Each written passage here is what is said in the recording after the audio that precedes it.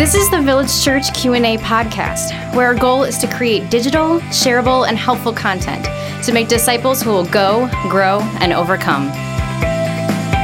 Hey, Village Church. Welcome back to the Village Church Q&A podcast. Pastor Tim and Pastor Michael with you. Here's our question for the day, Pastor Michael.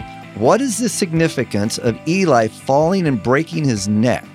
Have others in the Bible died similarly? Similarly. We're having a hard time with that word. We are, or at least I am. I can't say it either, so we're on the same page. So Eli was a priest. Yeah, why don't we just go back to the story in 1 Samuel 4? Yeah, so he had two sons who were also priests, and Eli had a huge responsibility. His job was to oversee worship for the nation of Israel, particularly in the tabernacle, which is before the temple. It's the moving tent, and very, very, very, very, very important to God. So he had two imbeciles of sons. Is it Hophni or Hophni? I've never really figured it out. Anyways, Hophni and Phinehas. Yeah. To say that these guys were tools is an understatement. Oh my goodness, these guys were terrible. Yeah. So, and they were priests. Yeah, I mean, they're eating meat from the sacrifices that they were not allowed to eat, which may not sound like a big deal to you, like if it's just food, but like you don't mess with the rules. Do those things. Yeah, so what was interesting too, this just shows how bad it was.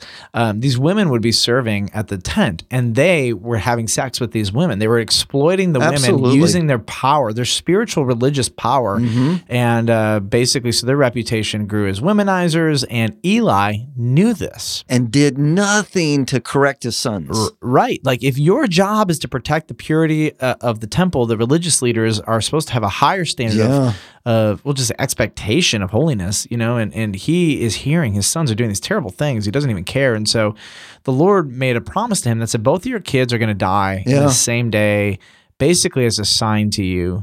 And so in the story, what happens is the Ark of the Covenant, there's a battle with the Philistines. They're like the arch enemy foes of the Jewish people. And so his sons, they bring the Ark of the Covenant in, and they believe that because the Ark of the Covenant is in their presence, that the Lord is with them and that they'll never lose. So anyways, the Ark of the Covenant is there and they lose the battle. And what I love is how the text describes Eli's death. Yeah. So let's read that. Yeah. A man of Benjamin ran from the battle line and came to Shiloh the same day with his clothes torn and with dirt on his head. When he arrived, Eli was sitting on his seat by the road, watching, for his heart trembled for the ark of God. And when the man came into the city and told the news, all the city cried out. When Eli heard the sound of the outcry, he said, "What is this uproar?" Then the man hurried and came and told Eli. Now Eli was 98 years old, and his eyes were set so that he could not see. And the man said to Eli, "I am he who has come from the battle. I fled from the battle today." And he said, "How did it go, my son?" And he brought the news, answered, and said, "Israel has fled before the Philistines, and there has also been a great defeat among the people. Your two sons, Hophni and Phinehas, whatever, are dead, and the ark of God has been captured." Bad day for Israel. Bad day for Israel. And on so many levels, this is one of the most humorous and yet really sad verses. Depends how you look at it. But as soon as he mentioned the ark of God, Eli fell over backwards from his seat by the side of the gate, and his neck was broken, and he died, for the man was old and heavy, i.e. fat. Yeah. So that's sad. Yeah. Not only do your children die, and he's not even concerned with the kids. He's like, "Oh, my kids are losers, so who cares about them?" He's concerned about the ark, which is noble. Yeah, it sounds noble. Yeah, it's almost like God was like, you know what? I'm done with the whole family. Yeah. You're all losers. You are in a responsibility of leadership that you've completely forsaken. And clearly this man has just given himself to gluttony and old age and irresponsibility. Right. The fact that God didn't kill his son sooner actually is what's shocking. Yeah. Shocking to me.